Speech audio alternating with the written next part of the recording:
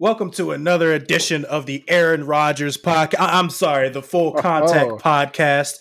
Go Chargers. You have myself, Sharif Phillips Keaton, along with me, as always, Nick Sapina, and not as always, Brian Clegg. We're all here. But first, before I tell y'all how I feel, Brian, how are you feeling, man? It's good to have you around on a more regular basis. Feel good. I feel like I'm going to have an angry return to the show tonight. We're counting on it. Trust me. We need some of that energy. Better execution. Just a quick look of our hit list right now. I'm already feeling the vein in my head. I can see it. Good. Like I'm actually. It's bad lighting. So Brian, I'm looking at you right now, and I need everybody to like understand what I'm seeing, because we're on Zoom also as we do this. I have Sharif on the big picture, like he's my main screen, so I only see like a very, very tiny picture of Brian, but I can see that forehead vein coming through loud and clear. So it's definitely going to be. That's a weird way of saying I got a new haircut. It looks nice. But we're definitely hoping we get Angry Brian today. You know, it adds some spiciness to our salt and pepper lives. Nick, how you feeling tonight? Sharif, I'm doing pretty well.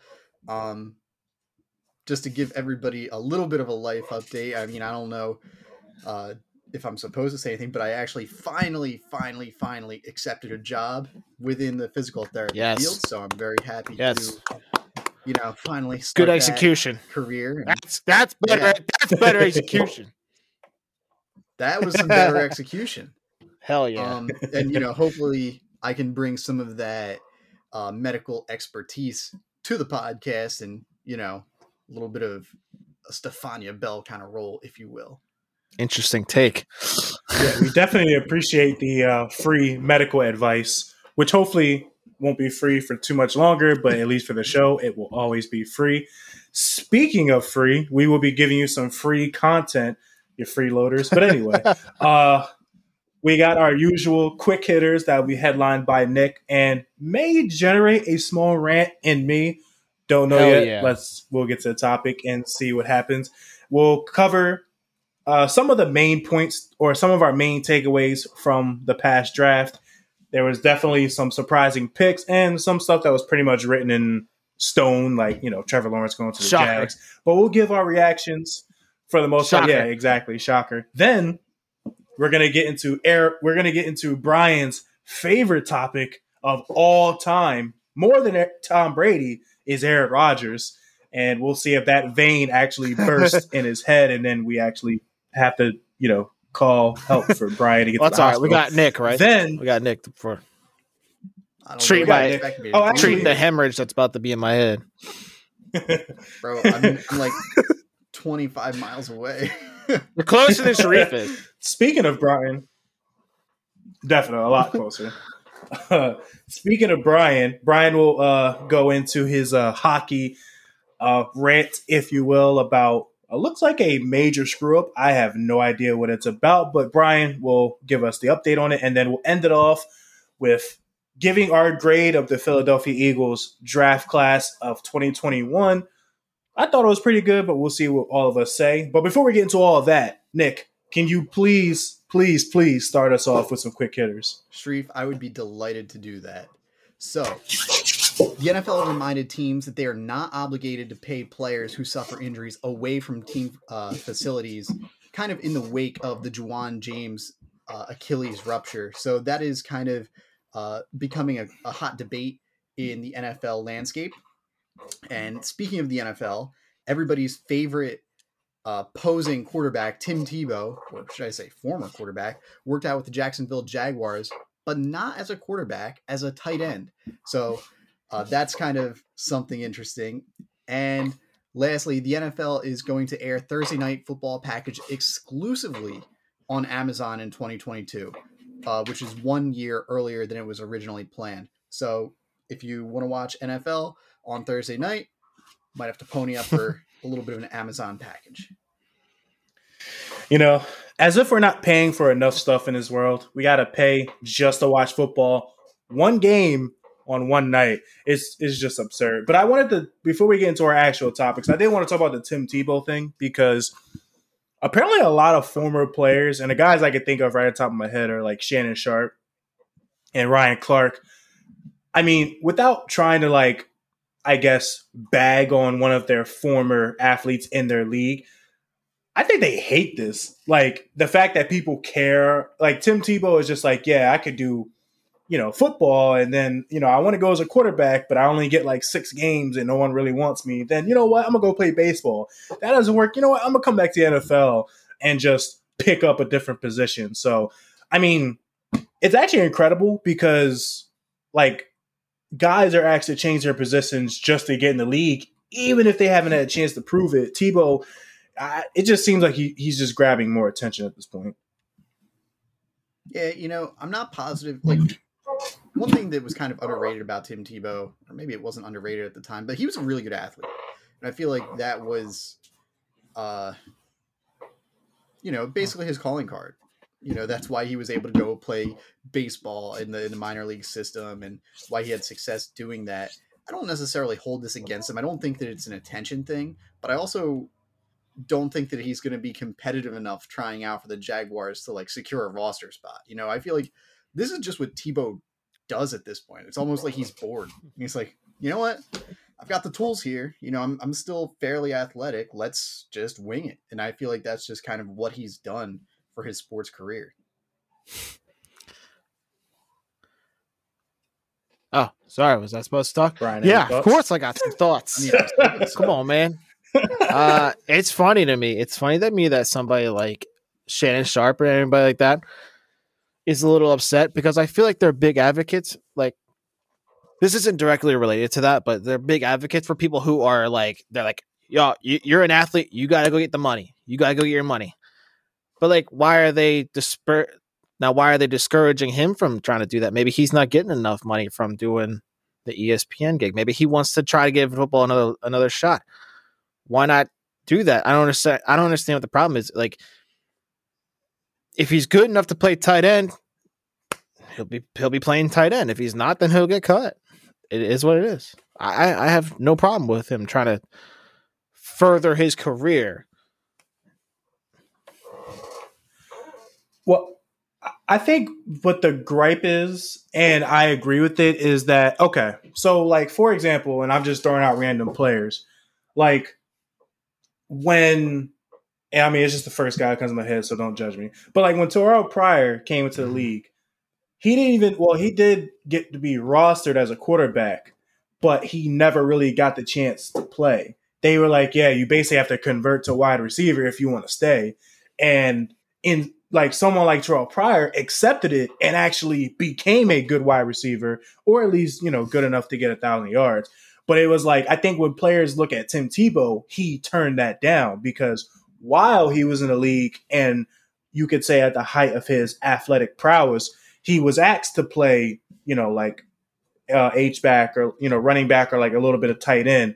And he refused. He either said he basically is a quarterback or he's just leaving to go play baseball, which, like I said, I agree is well within your right to do so. But like, how many players would just get to be like, yeah, it didn't work out for me at this position. I'm going to come back 5 to 7 years after I finished playing to just say, yeah, I'm going to try out a tight end and then actually get that tryout. You know what I mean? Like, it's a pretty privileged thing to get because most guys, you can't just be like, oh, I want to try out and you're granted the tryout. You know what I mean? Like, it's kind of just because like Urban Meyer is the head coach, he's even probably getting this chance because you can't just, I know people devalue positions like running back, tight end, like anyone can do it. Not anyone can just go and pick up those positions. Like, you got to have some type of requisite skills. And not to say Tim Tebow doesn't, but it's like, if you did, why not just do that back when you had, like Nick said, you were an elite athlete and do it when you had the chance instead of just, oh, it's so beneath me, I'm going to not do it. And now that I don't have a choice, let me do it. It just, I guess I can see why they're upset with it. Well, yeah, I do understand where it is kind of coming from a place of privilege, but something I just want to kind of say, and it's not really, refuting that, but Urban Meyer has already kind of said some weird things about his draft strategy and, you know, how he's approaching scouting. And it's basically like he wants to get as many 5-star recruits as he possibly can. And I mean, he's probably looking at Tim Tebow and like, ooh, this guy was a former first-round pick, you know, and he's probably just willing to give him that shot. I'm not saying that it's right, but Urban Meyer already has a little bit of a weird scouting kind of thing going on. Brian, anything else? I mean, I still stand where I am. I mean, I'm okay with it coming back, but if he's good enough to play, then he will play, and I trust the system will work itself out. You know, maybe he is the next great tight end, but it won't be for that long because is he over 30 now? He's 33. Damn. I feel so and he hasn't played. I feel so old. And he hasn't played in the NFL since 2012. Like, it's been 9 years. It'll be 9 years. Has it been that long? I keep forgetting. You know what? That summer he spent with the Eagles seems like an eternity.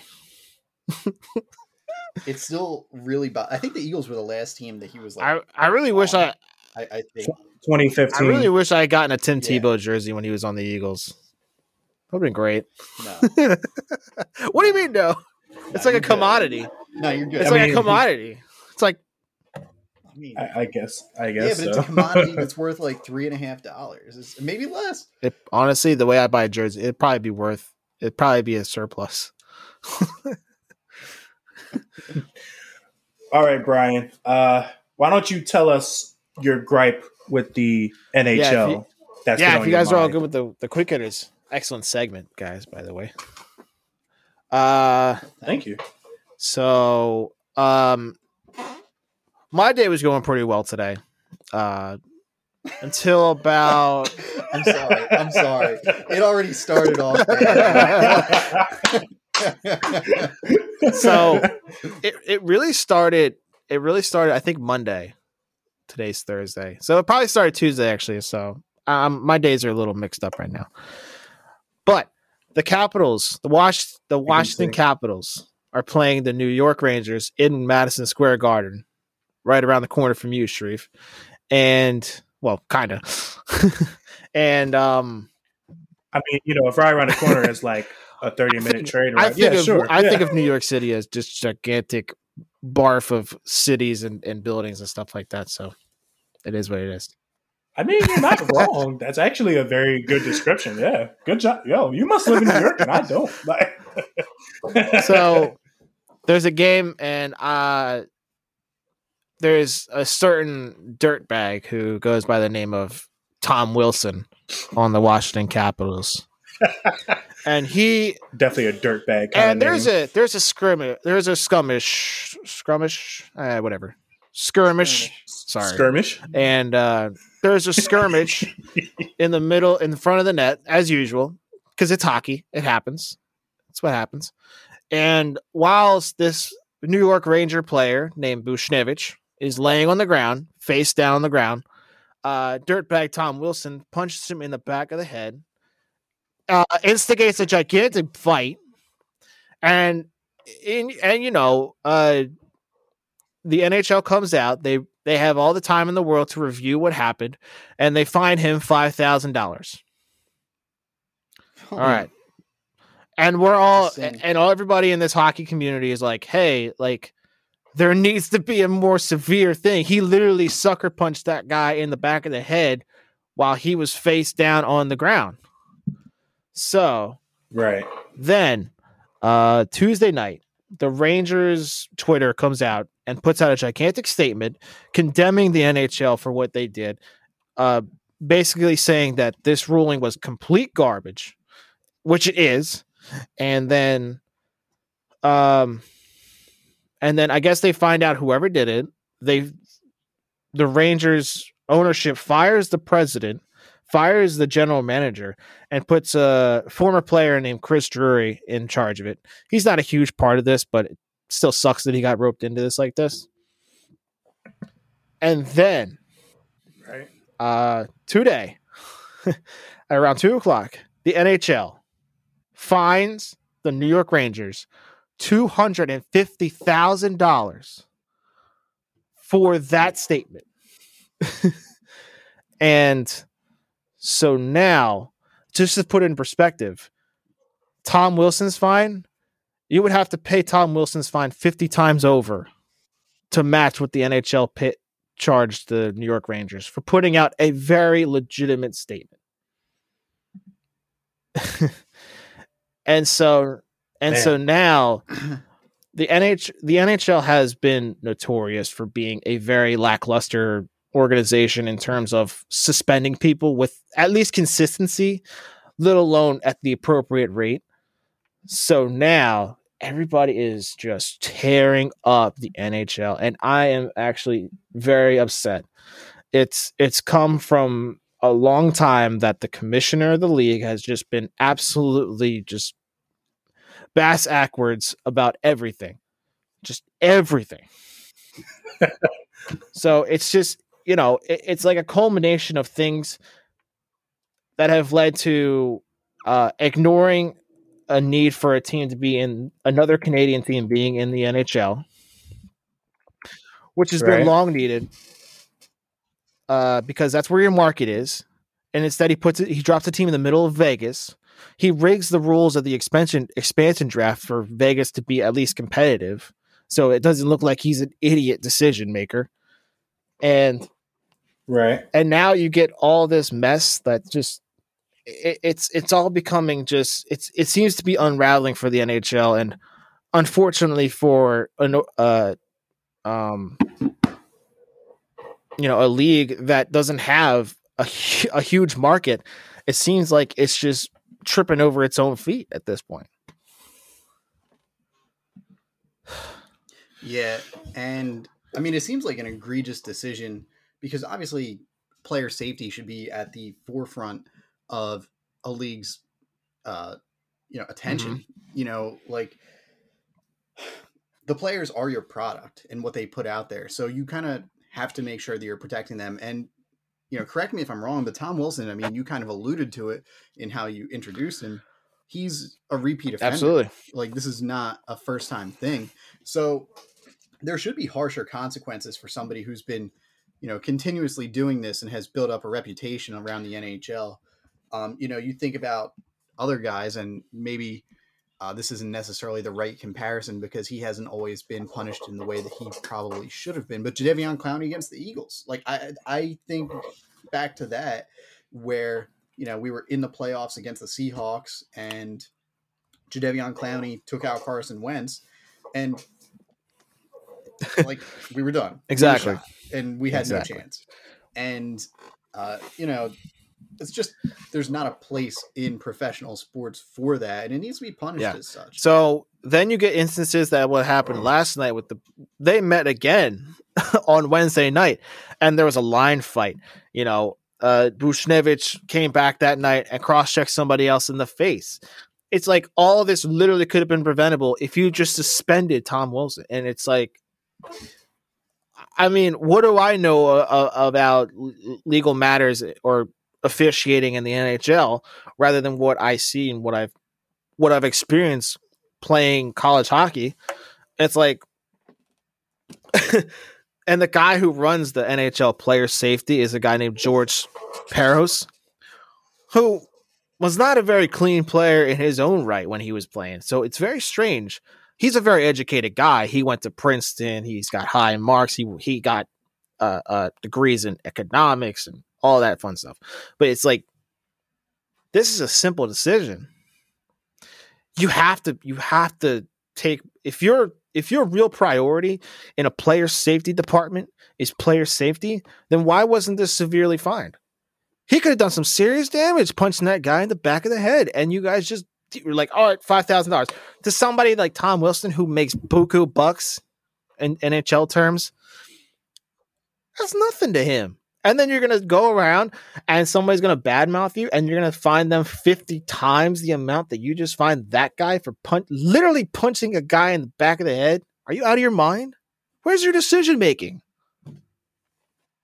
And just to take it one step further, like if you care about player safety.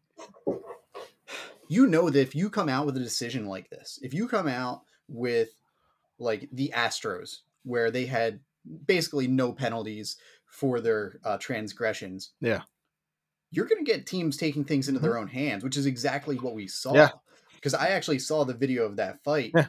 And I mean, you talk about player safety. I mean, I know that fights happen in hockey. Yeah, They like happen. if you, But players could have been hurt in It's that something- fight. it's which something- was a it's something direct- different if we're face to face and we fight like that. If you're on the ground and I punch you in the head, like where's Oh, I mean, yeah, where yeah. where absolutely. is the at least basic thought here? Where is the Where's the man? where is like the it's like common sense. Where is that thought process? I mean, it's like boarding. It's like a similar situation where like somebody is a certain distance from the wall, Yeah. and you hit them, and then obviously they hit their head into the glass. Like That's it's well, dirty. yeah, but I wouldn't be as animated as I am today if they hadn't just turned around and slapped the Rangers in the face. So the Rangers, Right. and this is what makes me so, partially because I'm defending the Rangers and I hate the Rangers, but it's like, it makes you look like you're soft mentally. You can't take any criticism. You got to find the team a ton of money because they questioned your decision making. It's just crazy. I just and for the NHL to take another blemish like this, it really hurts. It really hurts because I'm a huge fan of the NHL, obviously, and to see this happen and to see like it's almost like validating. Like I can do whatever I want, and I'll just pay the fine. That's what it says to me. A player could punch somebody, one of our players, in the back of the head, and they pay the fine. That's it. So, just there needs to be more consistency, and it does extend more. It does extend past the NHL. It extends to the NFL, who has been inconsistent with their fining, and the MLB needs to take a more strict approach about finding things out. Yeah, I mean, basically the way that the NFL handles it is somebody wears weird cleats and Roger Goodell sends him a letter. And Isn't that crazy? that's that. I mean, Isn't that crazy? yeah, like it's just cleats, my guy. But I do get your point, and I think that it's a good one that leagues kind of need to stand on the side of player protection, and if they're about it, they have to be Exactly. about it. Yeah, it's definitely a scary situation. And I mean, I can empathize with that just from just being a guy who likes sports. Like, I know, just like in hockey and like football and basketball, like fights happen. Like, guys are going to just do something they're not supposed to be doing. And sometimes you might get checked for it, or you might get dealt with. But I mean, like, if sports like basketball and football are doing away with it because fans and or players have the chance to get hurt, which has actually happened, and obviously you could say very isolated incidents compared to the amount of fights that happen, but some people have been seriously hurt, and it's just, yeah, if you're going to treat somebody who didn't physically harm someone, and I mean, you can even argue if they even verbally harmed someone a lot more than someone who could have, I mean, maybe not killed them, but you could have like concussed them, or you could have done anything to them, and it's just, yeah, you can't just let that stuff go lightly punished, because then where's the incentive for guys to behave? So with that being said, we'll get into some NFL draft talk. Just to recap everything we've pretty much been preparing for the past, say, 2 or 3 months or so. So, Nick, I'm going to pose the first question to you. What was your favorite pick of, let's just limit it to the first round, or if you have, what was your favorite pick of the entire draft? Well, I kind of have two, like, and one is the obvious, stupid, like, dumb answer, and that's Trevor Lawrence, the Jaguars. I think that he is as advertised, but I feel like that is so publicized and everybody already knows that. So Sharif, the one that I think is like the best pick, especially for where they were at, I think that's Justin Fields, man. I think that Justin Fields falling down to Chicago. I mean, Justin Fields, we've talked about him previously on the show. And when I tell you that Justin Fields was right there with Trevor Lawrence as recruits going into college, throughout college, through the whole process, he was always there, either 1A, 1B. It was always those two. And, then teams kind of got excited about Zach Wilson and his arm talent and Trey Lance and his mobility. And I get all that. Like, those guys are good. They're good prospects. But Justin Fields falling to Chicago really presents an opportunity for them to get a franchise-changing quarterback. And I mean, they haven't had a quarterback of that caliber. And hear me out when I say this, since Jay Cutler. And I'm saying Jay Cutler in terms of talent, not in terms of what he actually put onto the field. Because Jay Cutler got to a point where he just didn't care about football anymore and he was just collecting a paycheck. But he was actually a talented quarterback. So Justin Fields is that guy. He's that good of a prospect. And I think that's a huge win for Chicago. Brian, what about you? What was your favorite pick of this draft? There's a couple. I don't want to agree because mine is actually Justin Fields, but I don't want to do that because Nick already beat that dead horse. I have to think it's going to be Carolina. I really like the J.C. Horn. I really like him. I wish the Eagles would have gotten him. I like J.C. Horn would have been a nice pairing with Darius Slay, but he's going to go to a great system in Carolina. Matt Rule loves his defense, loved it at Temple. Not so much at Baylor, but you can only get so much with Baylor.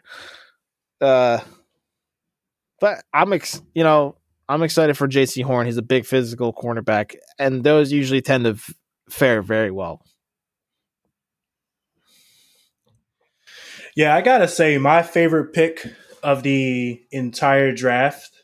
Okay, I have two, and beware because there's going to be some homerism coming over the airwaves. But just stick with me. Let's hear it. Rashawn Slater being picked by the Los Angeles Chargers. I mean, just from the standpoint of Rashawn Slater, there were some, draft analysts and media outlets that actually had Rashawn Slater as the highest rated offensive tackle compared to Penei Sewell, who pretty much I would say the majority had as the best offensive tackle in this draft. And Rashawn Slater was right there. It was either 1-2 or 2-1, or I guess you could say 1A and 1B. But obviously Rashawn Slater, you could say, is just more pro ready. But the thing with Penei Sewell is that he's just going off raw ability and just wait to see what happens when he gets the technique down and all that stuff. So obviously this is just big across the board because the Chargers have pretty much done a complete offensive line overhaul to protect Justin Herbert and make sure we can get Austin Eckler through an entire season. So I love that pick. The other pick that I loved was Atlanta taking Kyle Pitts, the tight end out of Florida. Now, I know some people really why I liked it is because I think the whole talk of them taking a quarterback would have just been premature. One, because you weren't getting a quarterback that was the only quarterback I could say that would be worth taking to replace Matt Ryan would have been Trevor Lawrence. And you're not getting Trevor Lawrence. So you might Matt Ryan, I think he's obviously closer to the end than the beginning because he's 35, I believe. But he's still got good football in him. It's just the team is terrible because they can't play any defense and haven't been able to in 3 or 4 years at least. So it's good that now and then hopefully, even if Atlanta doesn't hold on to Julio Jones, which would sadden me if they didn't, but I can understand because of the cap implications, Kyle Pitts and possibly Hayden Hurst, flanking the offensive line. That's just going to be an incredible offense to watch. Yeah, absolutely. And with your Rashawn Slater pick, that might be one of my top ones too. And I can see the comparisons between the two, between Penei Sewell and Rashawn Slater. They're both very good in their different aspects. And I'm gonna say, if you're going based off of where they went to college, Penei Sewell going to Oregon, where they run that spread offense, where they ask a lot of movement out of their offensive linemen, is going to be nice because at least he's athletic enough to get out somewhere. But also Rashawn Slater going to the Big Ten Conference, facing some more elite defenses than the Pac-12, which says a lot for me. And I usually am a guy that like looks at where they go to college. I like SEC offensive players. I like Big Ten defensive players who can make an impact. And Rashawn Slater, to me, I would give him the edge just because he's seen a more experienced set of defenses. Yeah. So I like that Rashawn Slater pick. So, Brian, let me ask you before I kick it back to Nick.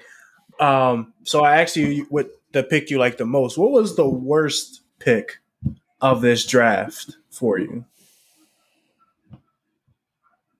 If you have one. I think it's the Giants taking Tony, whatever his name is. Tony. Sorry. Tony. He'll fit it right in. No, hey, Tony. he'll fit it right in New York. No, I think the Giants jumped the gun at a position that they didn't really need a lot of help in. I expected them to go more defense, and I just read something that the Colts were super surprised that the Giants didn't take Kwity Paye there. Like, why? You already got Galloway there. Galladay, sorry. But Kenny Galladay. You already got Kenny Galladay. I'm pretty sure Sterling Shepard, who can still have some wheels, can move. Darius Slayton, Evan Ingram. You got all these wide receivers. Why? Why? It was cool. I thought it was a good move for them to move back, especially when they realized that they weren't going to get Devontae Smith. I was like, all right, they move back. They grab some defenseman. Sucks for being an Eagles fan, but it's actually a good move. And then they just go and just Giants it up, man. They just fumbled it. They fumbled it. I really agree that Tony was a puzzling pick. And in all of the research that I've done, basically, Sharif, we've talked a lot before about, the different styles of scouting. And, there's the analytics people, there's the film people. Kadarius Toney is an awful analytic profile. Like he's really bad.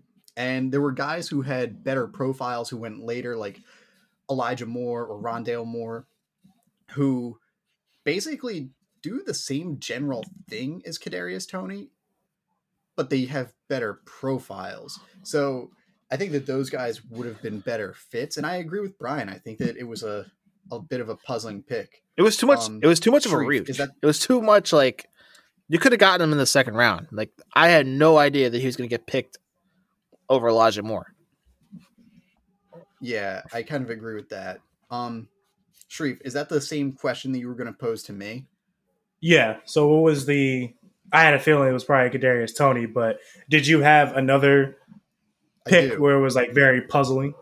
Yes. And it's not because I think that the player picked was bad, but because there are so many factors that go into this. And I think that is the Jaguars selecting Clemson's Travis Etienne. Because typically when you're drafting a running back in the first round, that means that your team is right there. You know that your team is ready to compete right now. And the Jaguars are not there.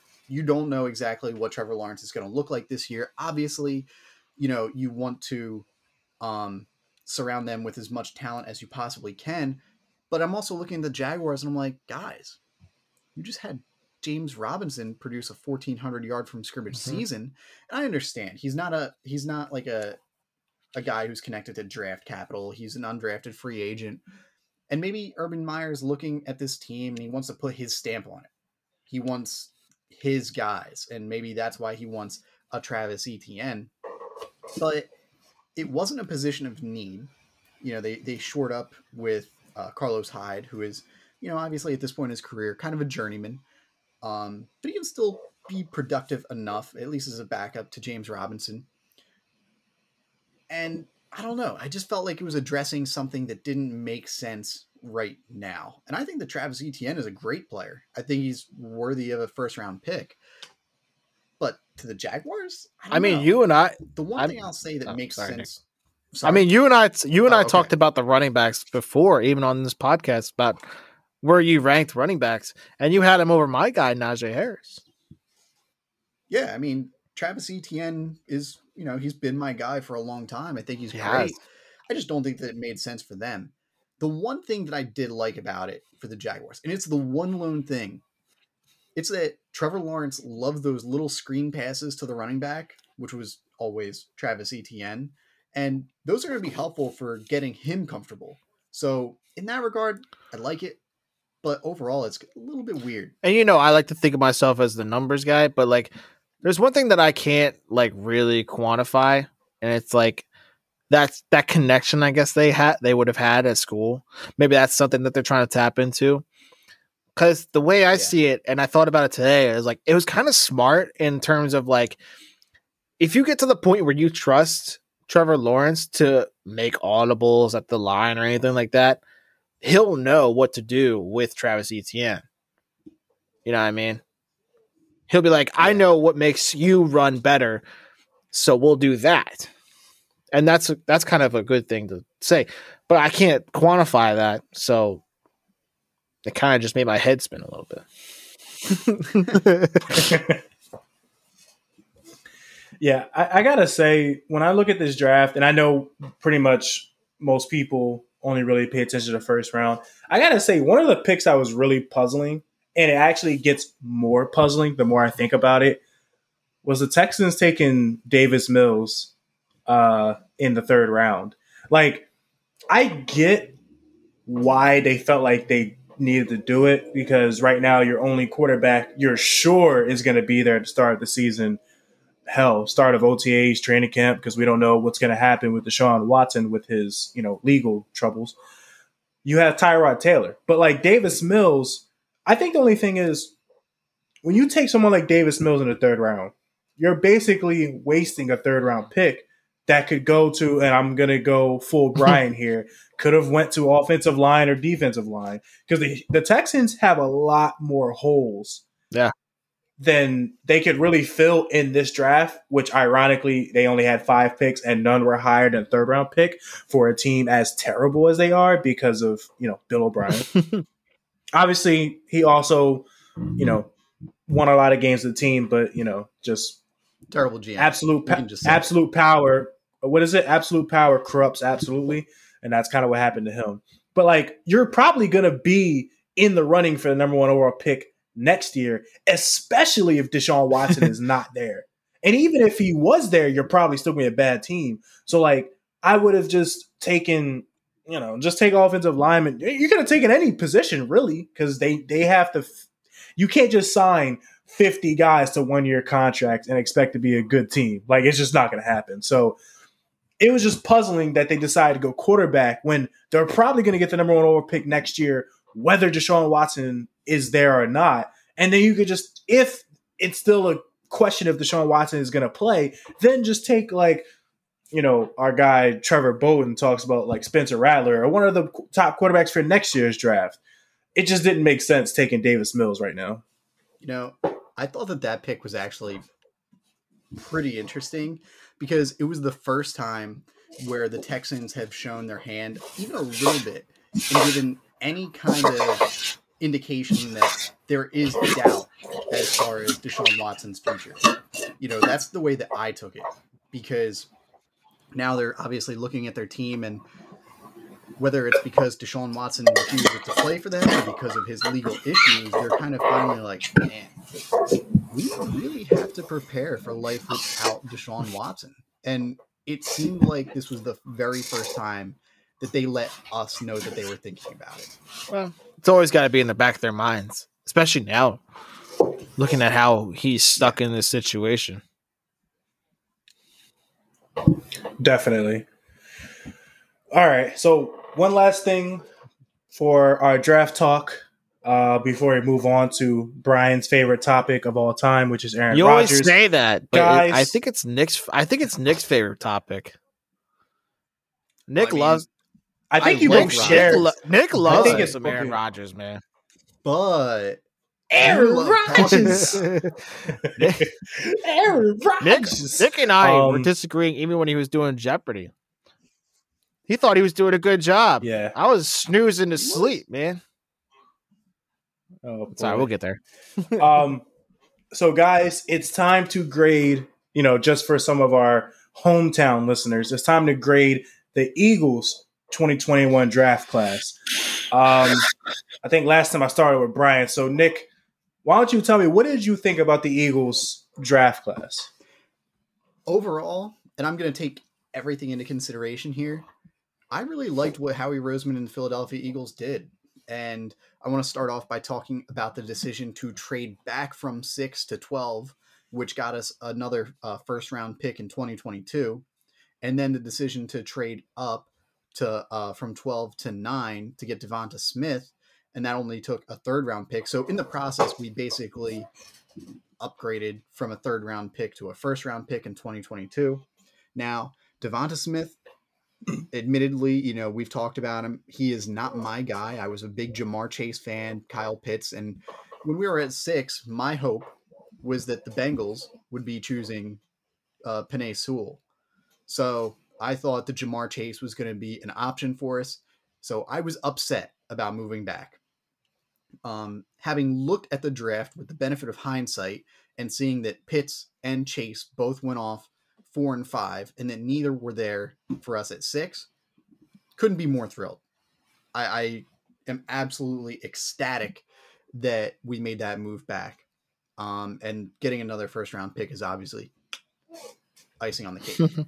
Now the picks that followed, I thought they were good. Landon Dickerson is a little bit of a question mark. He would have been a first round pick in basically any other draft if he didn't have all of the injury concerns, because he has had literally 4 season-ending injuries in the past 4 years. So that's kind of a damning thing on his profile, but the talent is unquestionable. And the idea is that he'll probably play guard for right now.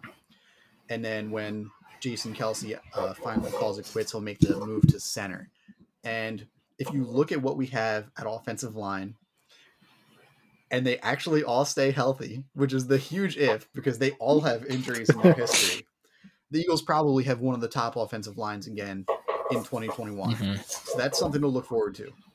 And then moving into the third round, and I don't want to get too far after that, except for one player. We picked a guy on the defensive line, I believe an edge rusher. Could be wrong on that. I don't remember his name. He's been compared. Milt Williams. One that caused that weird, awkward exchange between Howie and one of our head scouts. Yes. Oh my God. What a turd! What a turd that guy is! Like jump the gun on anything and to create a ridiculous comp, but physically, like his physical makeup, he's been compared to Aaron Donald. Now that is unfair. We do not expect him to be Aaron Donald, right? But it's a nice comp. So I like those guys a lot. And then the last guy who I was really impressed with that we got where we did was Kenneth Gainwell in the fifth round. I think that's an absolute steal. And one thing that we've talked about before, whether it was on the fantasy show or just this show, when it comes to the Philadelphia Eagles, Miles Sanders kind of gets talked about as this true 3-down back, and he does have a 3-down skill set, but the pass catching abilities were not great last year. Like he had quite a few drops as a receiver, and that's something that Kenneth Gainwell is going to do really well. And I think that he's going to end up taking a Boston Scott Lake role where he's more of a change of pace kind of guy. But I see him getting a lot of those receiving opportunities, which is, a huge boost to the offense. Brian, what about you? What did you think about the draft? I'm going to echo a lot of the points that Nick made. The huge thing about it is I really like the Kenneth Gainwell but pick. I think, he's not the kind of the running back that I want, but the kind of running backs that I want are very far and few between. Big physical runners, but he's going to be a nice pass catcher. He's going to be a nice change of pace when Miles Sanders isn't in there. Unfortunately, fantasy-wise, he does push out one of my favorite running backs, which I don't understand why or how he digressed, but Mr. Jordan Howard virtually becomes fantasy irrelevant at this point unless you have like a 20 fantasy toast. Unless you have like a 24-person league, which I doubt even exists, because who even has that many friends to begin with? Yeah, but I like picking up. He's a low risk, high reward. You pick some dude up like that in the 5th round. I'm pretty sure he set a college football record last year. Not last year, the year before. But I'm pretty sure he was close to it or something like that. But he picked up like some 1,400 rushing yards as a freshman. I mean, how does that not interest you at all? So definitely a lot of potential there. I thought the Landon Dickerson was actually a really good pick. Hey man, like you can't really do much about the knees, but you sure can do something next year if his body, for whatever reason, falls apart. Because you got plenty of picks next year. So I'm okay with that. And, if you had asked me how I felt the day after Monday, like how I felt about how the draft went, I probably would have given you a low grade. But, like, if we're going by grading wise, I'd give it a B+. Give him a B+. That's my grade. I think he did fine. He took the best available wide receiver at the time. A lot of the people that I wanted to take weren't there. And even if they did take the people that I wanted there in the 1st round, doesn't matter. The wide receiver I wanted to take wasn't even available in the 2nd round. Bateman. I love Rashad Bateman. I think he's going to be a huge talent in this league. Yeah, I'm pretty okay with how it went. I'm not okay with the exchange between our scout and Howie, but at some point it's going to show. Well, if there's one thing we know about the Eagles is that there will always be some type of awkwardness, some type of drama, or someone speaking out of turn. That's just the way the organization is nowadays. I mean, it's pretty fascinating, actually. It's like you normally don't see this with teams that won the Super Bowl 4 years ago or 3 years ago, whatever. Like, it's actually pretty, and I mean, knowing that the dysfunction started well before today.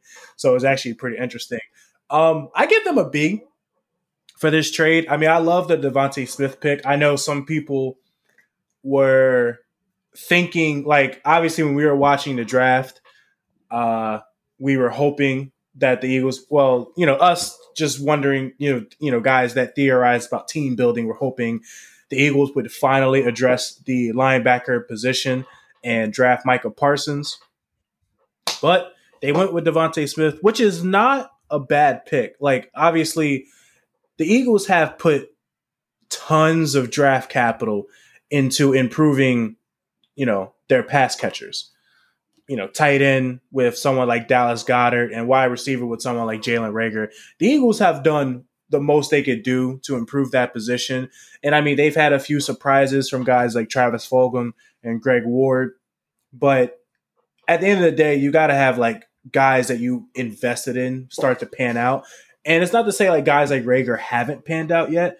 Reagor obviously dealt with that UCL injury in his thumb, and then just, the whole quarterback controversy, Carson Wentz getting benched, Jalen Hurts providing a spark, but still not really being an efficient passer. I mean, it's just hard for this offense to find continuity. But hopefully, with like the additions of like Devontae Smith and Kenneth Gainwell, the Eagles, and hopefully the offensive line is at least mostly healthy instead of like 4 of the 5 guys going down with season-ending injuries, or someone like Lane Johnson having a nagging and ankle injury, so he's basically 50%, which is basically 5 out of 5 linemen not being able to play. Aside from Jason Kelce, I give him a big. I think the Eagles did a really good job shoring up the positions they had holes in, along the defensive line. Obviously, they didn't address linebacker, but we've talked about it before. They don't really prioritize that position. It's pretty much D-line and secondary, which they addressed in the draft and then obviously improved the skill position. So, I mean, I think the Eagles did a good job with this draft. I mean, I like them to take a cornerback a little earlier than one of the last rounds, but it is what it is. Fair enough. Yeah, because I mean, if you wait until it's like you said, you have Darius Slay, and it's just the problem is the other side. Right. But taking one in the 4th round, Zach is it Zach or Zach? Zach. Trust me, it's Zach. Zach. Okay, Zach. Yeah. Okay, I thought I was reading this wrong. I'm like, that guy has to be an A instead of an E. But okay, Zach McPherson. Hopefully he pans out. But with our last topic of this show, and hopefully everybody saved their energy because it's going to be a doozy. This week, there's been about 30 reports about the Green Bay Packers and Aaron Rodgers' continued family feud. And I mean, the latest was former fullback of the Green Bay Packers, John Kuhn, coming out and saying that Aaron Rodgers is, quote unquote, conflicted about his future with the Green Bay Packers. And that follows reports of Brett Favre saying his gut feeling is that Brett's no longer playing. And then the Packers are adding QBs for OTAs and minicamp. I mean, it's just wild. And you know what? Brian, what do you think about this whole Michigas, as they like to call it? For a while, it seemed like he just said this stuff like just to say it. But now I feel like he's probably going to be serious about what he's saying. I think he's for real. I think he's for real about to leave. And, I always joke around with Nick about this stuff and it always pokes at him. One year of Aaron Rodgers, Tom Brady being in his conference and he wants to leave the Green Bay Packers. I think that's hilarious. It is pretty ironic. Oh my god, or coincidental. Oh my god, bro, we're not going there. I guarantee you, Tom Brady being there is not the reason that Aaron Rodgers wants to leave. I mean, whatever you say. Whatever you say. I'm inclined to say that because I don't know any of these guys personally. I don't know what their feelings are towards each other. I will say that Aaron Rodgers has set up camp in Tom Brady's shadow. It is what it is. It is what it is, man. Somebody who finds immense success in the conference championship games versus somebody who finds immense failure in the conference championship games. I don't know, man. Doesn't sound great. So I just wanted some clarification for Nick, I guess, gives us his initial reaction. Brian, when you say like you think Aaron Rodgers is serious, you mean like you think he's serious that he's not playing? Yes. He wants to trade? Like, what you're serious that you think he's not? I think there's some validation to him being upset because they don't take certain guys. But I also think that I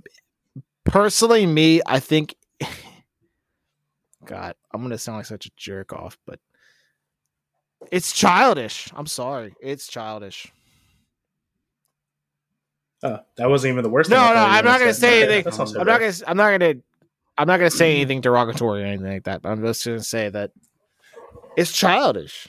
What he's doing is not even that. It's just you have a potty mouth. What? Not on the podcast, I don't. I don't know. We did have to do a take 2 because someone couldn't control their potty mouth. I can hear the song, so I'm sorry. Fair enough. But for me, it's this. My whole thing is like, yeah, I think Aaron Rodgers is serious about leaving. However, it doesn't change the fact that I think it is absolutely childish. I do. Nick, I your think reaction? Aaron Rodgers is serious about threatening. Like, I want to see. I think that Rodgers' perspective is he wants to see how far he can push this.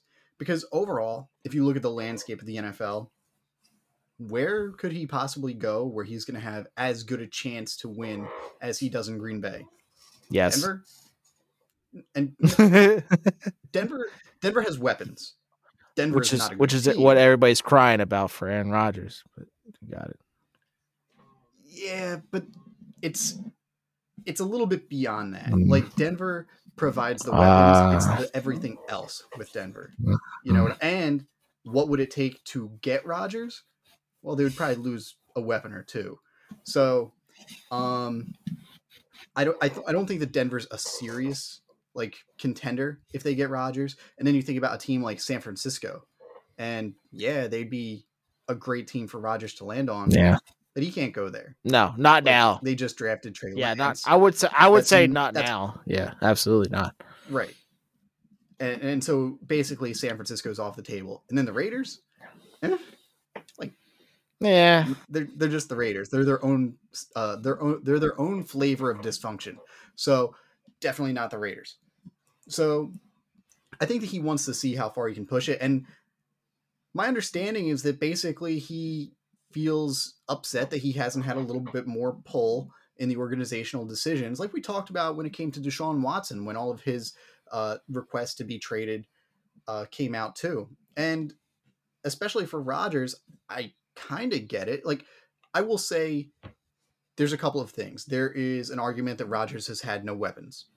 It's a little bit overstated. He has had weapons, but the team also hasn't done as much as they should have to capitalize on the window that they had with Aaron Rodgers. Like, you think about the draft last year. All right, first round, they draft Jordan Love. Okay. The rumor comes out. They tried to trade up for Brandon Ayuk. They tried to trade up for, I believe they also really liked Justin Jefferson. They couldn't get it done. All right, whatever. So they draft Jordan Love. And then T. Higgins is still on the board. And he was another guy who could have been a first round pick, and they didn't take him. And then in the second round, they go A.J. Dillon. And I think that A.J. Dillon's a good player. He could be a contributor. He could be a running back one for a team. But the Packers decided, yeah, you could be the running back one, but we will pay Aaron Jones. And maybe that was a move to appeal to Rodgers, but it was a move that probably shouldn't have taken priority. It should not have taken precedence over ponying up for one of the top receivers. Or, like they could have approached Kenny Galladay or something like that. And then, Brian, you and I talked about this actually in a heated Twitter exchange. Guys like DeGuara, who did nothing. So they had this entire draft class who, yeah, maybe they're looking at the future. They did nothing. They didn't contribute to them getting to the NFC Championship game. And you have to wonder, like, if you had some production from a T. Higgins or something like that, what could have been different? And I think it's absolutely fair to say that the Packers did not do the most to capitalize on what they had in Aaron Rodgers at this very second. And that's a mistake. Like, that is just poor managerial skills. So I think that that's pretty poor. And I'll say this, when you're talking about, what should the Packers do now? Should they trade Aaron Rodgers? Should they hold him? Should they let him retire? Should he go to Jeopardy? No. I mean, no, the Packers should really do everything that they can to hold on to Rodgers. And I'm sorry. I know that, and I might say this wrong, but Brian Gutekunst, I think that's how it's pronounced. I've been trying all week. I can't do it. I can't pronounce his name. It's a little tricky. It's a little bit of a tongue twister. I think that he's an okay GM, but he has made errors. And at the end of the day, like, you have this window where you can win right now with Aaron Rodgers. He's coming off an MVP season, for God's sake. Aaron Rodgers should be the quarterback that you are trying to keep right now. You have to keep him. I'm sorry. You have to fire Gutekunst if that's what it's going to come down to. No, you do. Because then you're cutting off your nose to spite your face. You're saying we can win a Super Bowl right now, but Aaron, screw you. See ya. But everything that I'm hearing is saying that they want to keep him. They literally, the owner, the GM, the coach, have all flown out to see him and talk to him about a contract extension. This notion that they want to get rid of him is absolutely wrong. It's wrong. No. It's that Rodgers wants Gutekunst gone. Well, then he's being selfish. I'm sorry, he is.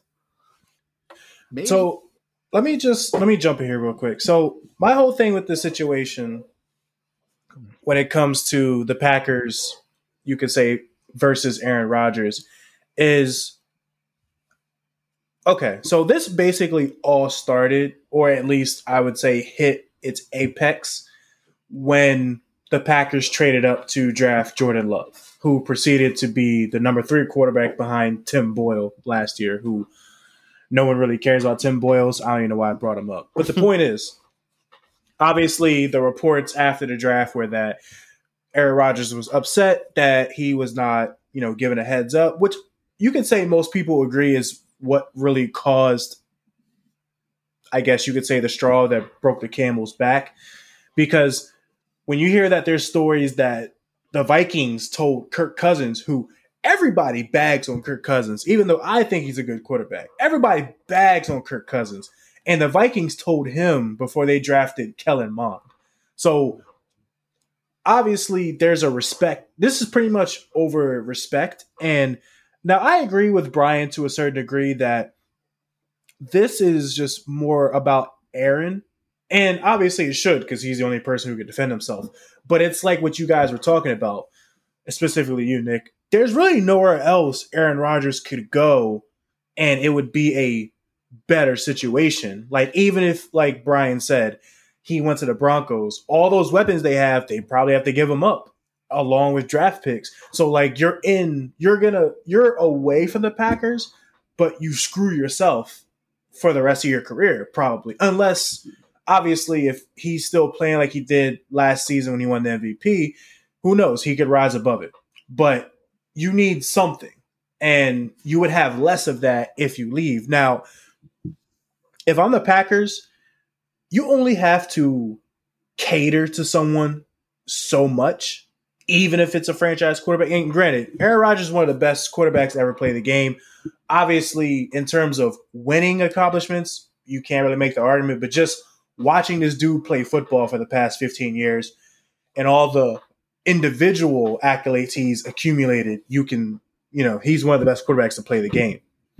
And like Brian said, he's pretty much laid a dud in 4 out of 5 NFC Championship games, which is what makes this all so, polarizing. Because someone as great as Aaron Rodgers, you could say, is not clutch. And there's evidence to back it up. As much as I hate to admit that, you can only go against the evidence so much. But the point is, at the end of all this, basically it's like what Tom Brady did with the Patriots before he left. It's either me or him. And at this point, Aaron is like, it's either me or Brian Gutekunst. Now, if you're the Packers and you get rid of Gutekunst, you're forever bowing down to Aaron Rodgers, which, I mean, I don't even know if that would go well with the players. I'm sure the players support Aaron Rodgers, but if an organization is bowing down to you and they treat every other player like they treat you, I mean, I don't know how that goes in the locker room. And then if you're Aaron, I mean, and like Brian said, I don't think the narrative is that they don't want Aaron Rodgers. I think the thing is, you treat him like he's not one of the greatest quarterbacks of all time. So if you feel that way, which I'm not saying they do, but you're projecting that image. So if you're projecting it, why not just trade him? Just get him if he's such a, and that's like the counter argument. If he's such a problem, if he's such a nuisance, such an annoyance, trade him. Get him out of there. You can move on with Jordan Love. That was your plan when you drafted him in the first place, and move on. And then this is all over. You don't have to fire Gutekunst. You get what you want, which is, I guess you could say, is not necessarily getting Aaron out of the building, but it's better to have Aaron Rodgers gone and you get something for him than for him to just say, you know what, I'm going to call it quits and you get nothing for him. So kind of like Nick said, I think if you're the Packers at this point, please don't cut off your nose to spite your face. We've seen teams do that time after time, and obviously owners and teams are going to get passes for doing stuff like that just because that's just how most people are. But it's just not a good look either way. Oh, can't hear Nick. Oh, Nick got booted out of Zencastr. Oh, boy. Well, while we're working on those technical difficulties, Brian, what is your reaction to what I just said, I guess, while we get Nick booted up? Well, I mean, it's funny because I see a lot of parallels about young quarterbacks that are happening right now. And, I feel like I did a lot of damage, not damage to him, but I mean, just like for Deshaun Watson and his situation where he was threatening to sit out because he didn't have say in the new coach or the new GM or anything like that. In that situation, if that is Aaron Rodgers, I'd probably give Aaron Rodgers a little more cachet in terms of having say in the organization because he has been in the organization for a long time. He is an established quarterback, and I've recognized his talent.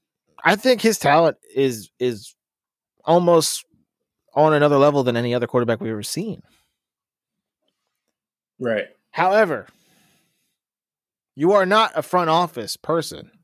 You are a quarterback. It's a different ball game. If he wants to have his input on the draft, then that's fine. But he has to understand that this is the same culture or organization that brought him in 3 years before they decided to move on from Brett Favre. I mean, how did Brett Favre feel about them bringing in Aaron Rodgers? They had him sit. Had him sit behind Brett Favre for years, and just because it does, I mean, the guy's what, 37 years old now. Like, did they not expect to have him move on? And especially if they get rid of that GM, almost at the request for Aaron Rodgers. I don't know if Aaron Rodgers made that public statement, but at that request, I agree with you, Shreve. They're almost at the mercy of Aaron Rodgers at that point. Because it's like if he can get his boss fired, because that's what GM is. GM is his boss. If he can get his boss fired, like, where does the line stop? Can he get the owner fired? Can he get the president of football operations fired? Well, I think the Packers are majority owned by the community, so he'd have to like set a torch to the entire fire the community. He'd have to pick up pick up Lambeau Field and put it somewhere else. He'd have to buy all the stocks in Green Bay, become the majority stockholder, forfeit his career as an NFL quarterback, and then he could actually kick everybody out. But I mean, at that point, and it's going to be an exaggerated thing where it's like it's going to be Aaron Rodgers, part-time owner, part-time GM, part-time coach, full-time quarterback. That's what it's going to be like. To me, and that's where I worry. It's like, especially it'd be something if it's like he should carry the same weight as Brett Favre did when he had a say, and Brett Favre left. And there's no doubt that Aaron Rodgers might leave. It might be a bad culture where in terms of like they bring in the replacement and then this pisses off the quarterback, but you have to realize that it is just a quarterback. Like, he's not the owner. He's not the GM of the team. Right. Looks like we're still having technical difficulties with Nick, but we are running short on time. Is there a way we can get Nick back in? I guess not. Well, we're actually working on that, but I mean, we're basically at the end of the podcast. Just hopefully we're able to end it. But I guess those who are listening to us will find out once we actually upload this on Spotify. So I guess in closing, yeah, this is definitely a situation that I mean, I don't even think it really started with Jordan Love. I just think that was the last thing this organization did. Because I mean, Brian, you talk about him possibly getting Gutekunst fired. If you remember, it came to a pass with Mike McCarthy. It was either Aaron Rodgers or Mike McCarthy, and Aaron Rodgers won that power struggle. And and I mean, and obviously Ted Thompson was the GM during most of Aaron Rodgers and Mike McCarthy's tenure with the Packers. And then it was pretty much a whole regime change. So Aaron Rodgers had got the power back until, I guess, what was that, 2019, when they played the 49ers in the NFC Championship game and Raheem Mostert ran for like 600 yards. Yeah. And then they took Jordan Love, and then it kind of all, it's been an ever-changing, everlasting power struggle. And now we'll see if the Packers go down the same road and get rid of another decision maker. Because I feel like if you get rid of Gutekunst, then that possibly means Matt LaFleur would have to get fired, because that's kind of what they did, in reverse when they got rid of McCarthy. They got rid of the guy who hired him, which was Ted Thompson. Yeah. So I guess we'll see what goes with that. Unfortunately, we are having technical difficulties with Nick, but we're going to have to end the podcast at some point. Yeah. But Brian, before we go, is there anything else you want to say? Not too much. Just I'm trying to keep watching, but I feel like I'm more into baseball this year, which is a strange thing. But maybe, I mean, it's not strange. But I mean, like, I'm playing the video game, I'm watching it on TV more religiously. It's a bit of a strange year. Yeah. And I mean, when the pandemic first happened and we didn't have, obviously football was out of season and basketball had its suspension. I mean, I got into baseball. It was actually pretty fun. It's just playing, MLB DFS is a little crazy because a guy can end up with 0 points because he doesn't hit a ball, or he ends up with 50 when he hits a crazy like grand slam. So pretty interesting. I mean, Brian, I guess the last thing I have to say is, Brian, sorry. I've done the different sports for fantasy sports, mostly hockey, and let me tell you, that is one of the craziest experiences, because you have to set a lineup almost every day, and that annoyed the hell out of me. I hate setting a lineup every single day. Yeah, it gets pretty. I mean, you could tell I'm pretty much a junkie when it comes to this stuff, because I have a reminder set in my calendar, or like I set a reminder every day to let me know 20 minutes before a contest closes, so that I can set my lineup. And basketball, it's every day.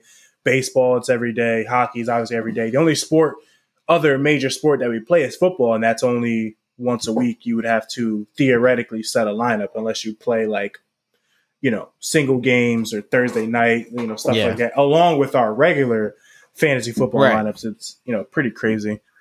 But that does it for us for the Full Contact podcast for today. But you're not getting rid of us that easy, because we will be back next week. For Brian Clegg, Nick Sapina, I'm Sharif Phillips Keaton. We'll see all of you guys and girls next time. They gotta follow us on Twitter, man. At Full Contact Pod. Oh, sorry, Brian. Yeah, exactly. I know Nick's not here to do the plug, but I'll do it. Yo, you gotta follow us on Twitter. We're at Full Contact Pod. We also have, I know, because Nick runs the main Twitter account, and I run the Philly division. So it's unfortunately due to unfortunate what is it? At names that were taken. It's Philly Full. So I couldn't get the whole name, but it's at Philly Full on Twitter, and it's also at Full Contact Podcast. We go back and forth regularly on Twitter. It's actually a lot of fun. Thank you for that shameless plug, as Nick likes to call it. Brian, and we appreciate all of you guys engaging us on our social media platforms, as well as listening to our podcast. Just know it won't be free for long. I'm just kidding. I don't really know when we're going to charge, but we'll let you know. But until next time, everybody, stay safe. Enjoy your sports.